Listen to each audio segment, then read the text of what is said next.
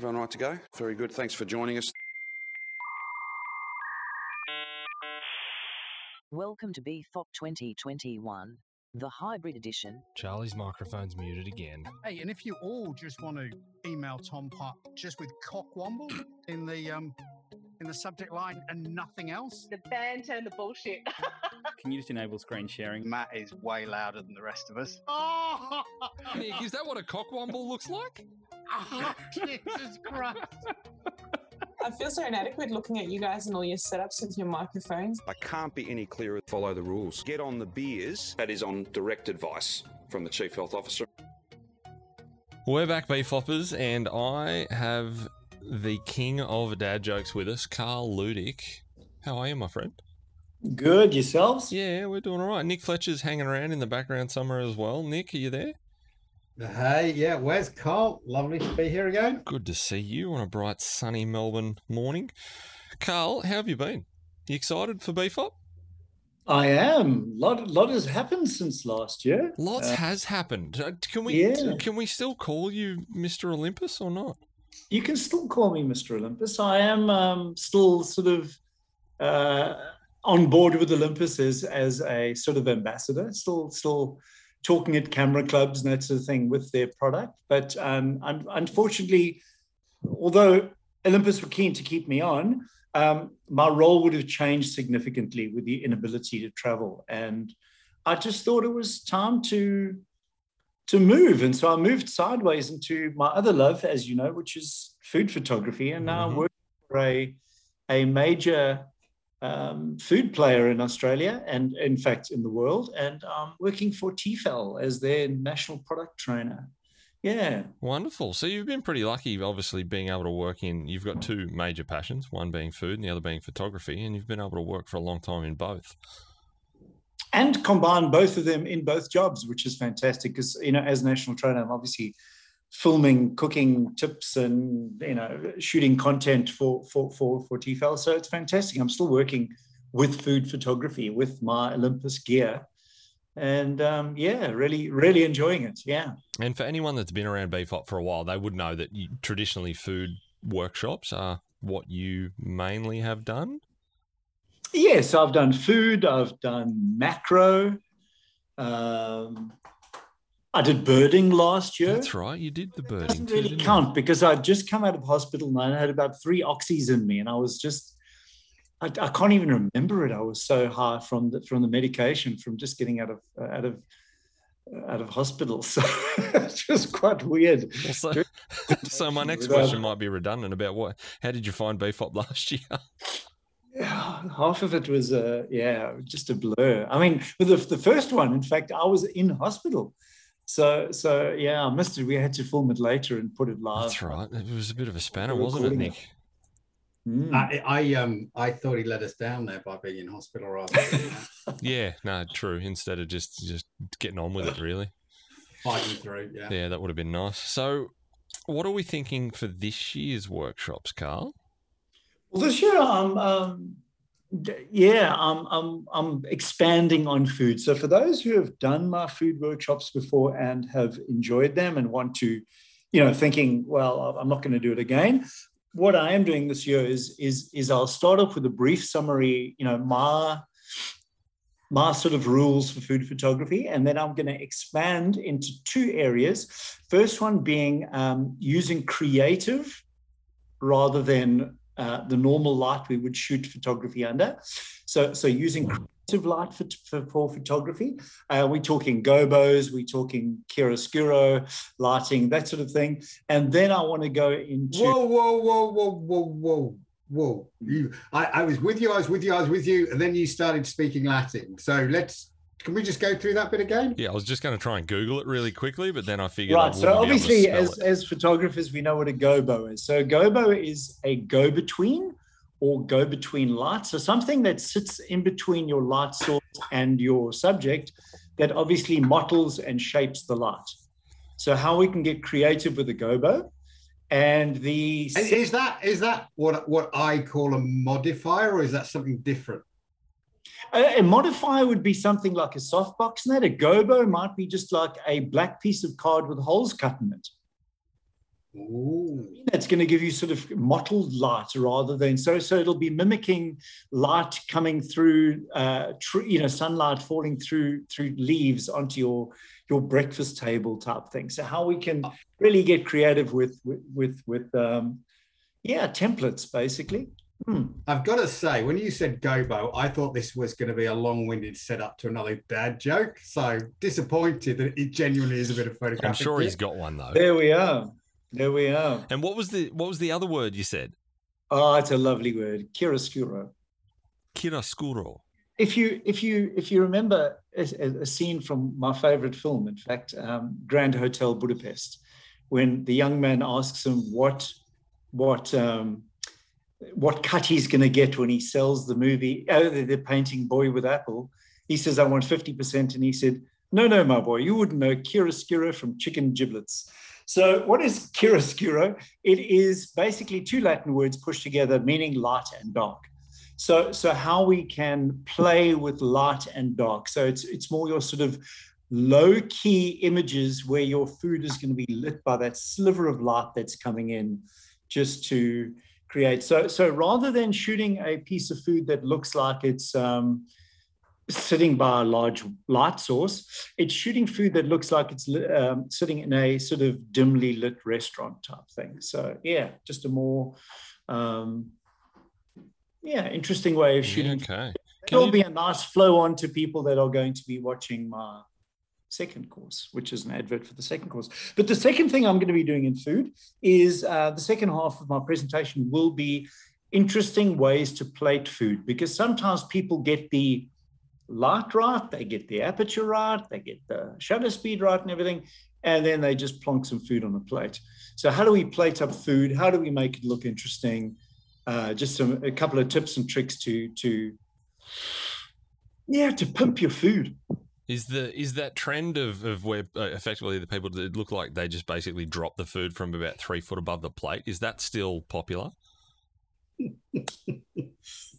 Well, Instagram has made lots of different genres popular to lots of different people. So it's actually Instagram has expanded food photography, but unfortunately it's expanded into really bad food photography as well. So hopefully this course can help a lot of people take better shots of their food. So when we open up and we're able to sort of, go back to cafes and all this sort of stuff, are we going to have a heap of BFOPers at cafes, like taking in pieces of black cardboard and covering up windows in the cafes to get their shot for Instagram of their breakfast? Yeah, because if you hold a big piece of black card between you and the person next to you, you don't have to be 1.5 meters from them, you see. Is that the rules? So this plating up, that's part of the same, the plating up stuff is part of the same workshop? Yes, so I'll just, because that's sort of just the fun bit at the end. So really it's going to be about creative lighting, and then just let's look at ways of making that food more interesting for the camera. Which is going to obviously benefit us just, when we're cooking dinner for the family at home too, right? We want to show off a little bit. Indeed. We eat with our eyes in our nose. We eat with our eyes in our nose before we taste the food, We should say, for people who are new to BFOP, or, although, Karl's an Olympus man, you don't need to have an Olympus camera, and you don't need to have a Tefal cooking appliance. No. Anyone can turn up. No, you do have to know how to hold a camera and cook a piece of food, though. So, are there going to be Tefal giveaways this year? Would you like one? Yeah, we love free. Whatever it is, we want to. We could do. You know what? We could do something along the lines of, after you've given the lighting and the plating up, we could come up. What's something super mundane, like bangers and mash, the most creatively plated up bangers and mash after the workshop. Most creatively lit rotten tomato. Or that. Wins a Tefal saucepan. Not a problem. I can arrange that.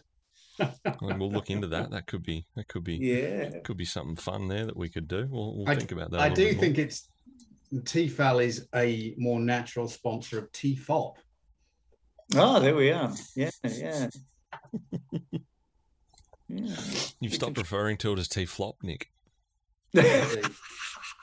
How is Cam? Is he well? He's wonderful. He's got his He's very mascot. well. He's ready to go. He's ready to go on Yeah, another he's adventure. a little chilly at the moment, I would suspect. It is fresh, but he's free. It's so cold he's down happy. there. That's the main Yeah. thing. So there's another workshop which is going There in is? a different direction. It's got nothing to do with food. No, not at all. Well, it does, because It does? photography is one of these genres that fit into still life. And still life, I think, is wonderful. It's interesting. The reason I'm wanting to do it is because if we consider something like landscape photography, you drive to a location, you have your subject in front of you, and you take the photograph. If you're one of our BFOP presenters, you put on a weird pair of jeans, a strange jacket, and then you take the picture. I think you know who I'm talking about. But anyway, let's not mention him. So what you have is just the subject in front of you that you need to get your lighting correct and everything. With still life, in my opinion, it's a more pure art, because when an artist was painting a landscape, if there was a telephone pole in the way, it's not because it was there, it's because he put it there intentionally. And so what we find with still life is every element that goes into my photograph is an element that I've placed in the scene. And so I'm completely in control of my subject. I'm completely in control of my light. And more importantly, and this is where the theory comes into still life, I'm really in control of the narrative. And what people don't realize, and maybe it's because when you look at still life on Instagram, it's some nice posies in a kettle or something like that. And that's not true still life, although it is still life. The Dutch masters in the 17th century made it that popular genre, because still and life, yes, that's what they were photographing, but there was a meaning behind it. You'll find in a lot of those paintings, there's, for example, a very old looking thing, generally a clock or a sand timer, or quite often you'll find a skull, in fact. And then you'll find some fresh cut flowers. And basically what they're saying is, yes, these are beautiful, but they're dying. And so the whole thing around still life was around this idea of memento mori, which was all life comes to an end. So a lot of the message behind still life is it's beautiful now, but it's fleeting. So there's this deeper meaning behind still life photography. Even one of the genres of still life, which was called ontbijtjes, which is a lovely Dutch word, where my homeland, South Africa, where we get the word breakfast from. Basically, ontbijtjes means breakfast, and it was the early food photography, I guess. But they were painting food, and even in those days, the wealthy people would get them to come in and paint these lovely big pheasants and everything that they had on the kitchen table. But again, it had a double meaning. It was, look at this beautiful food being painted by this painter who will never be able to afford to eat this. So it was at once a painting of beautiful food, but also look at the wasteful lives that the rich lead compared to us.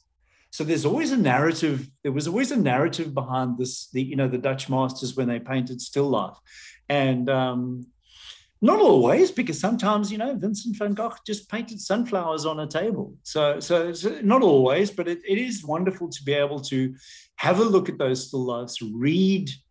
And part of what I'm going to do is help people read an old painting so that when they want to recreate that in camera, they can say, what story am I trying to tell with my still life? And are you going to sort of like them in similar ways, Yes. So what I'm going to be doing, is basically setting up the theory. Then I'm going to be looking at natural light, still life. I'm going to be looking at obviously shooting with strobe, and then I'm actually going to also be doing a bit of Dennis Smith, although I won't be dancing around and talking loudly. All I'll be doing is just simply lighting lighting it with light. So I'll be painting still life as well, but painting with light in camera. So a bit of theory, and then how long's this workshop going to go for, Karl? 4 days. 4 days. No, I've managed to condense it into around about 50 minutes. Yeah. Right. Okay. Well, I hope you've practiced the. Because I think what we need to do. I think at BFOP is more giving people a taste for something and saying, right, here's the theory. Go. You know, you guys are the photographers. You guys are going to probably end up doing it better than me. Here's the theory. Here's the way you can light it, and now go out and perfect it. So yeah. Well, I think that's probably something that's lost a lot in modern photography is the storytelling. I don't think many of us these days, when we go out and shoot, whether it's a landscape, whether it's portraiture, whatever, I don't think many of us consider the story behind the shot as much as we probably could. Yourself. What's the story behind the latest motorbike shot? Yeah, you got there, Nick. What's the story you're trying to tell? Very genuinely, come to my KTM rally discussion, and I will talk about storytelling because it's so important. It is. It's if you want to get a photo in a magazine, it better have a story behind it.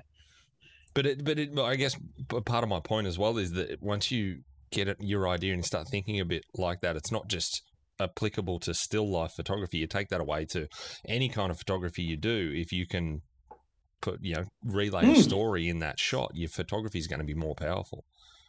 Yeah, so during lockdown, my job at Olympus was basically writing all these photography courses and then teaching them online.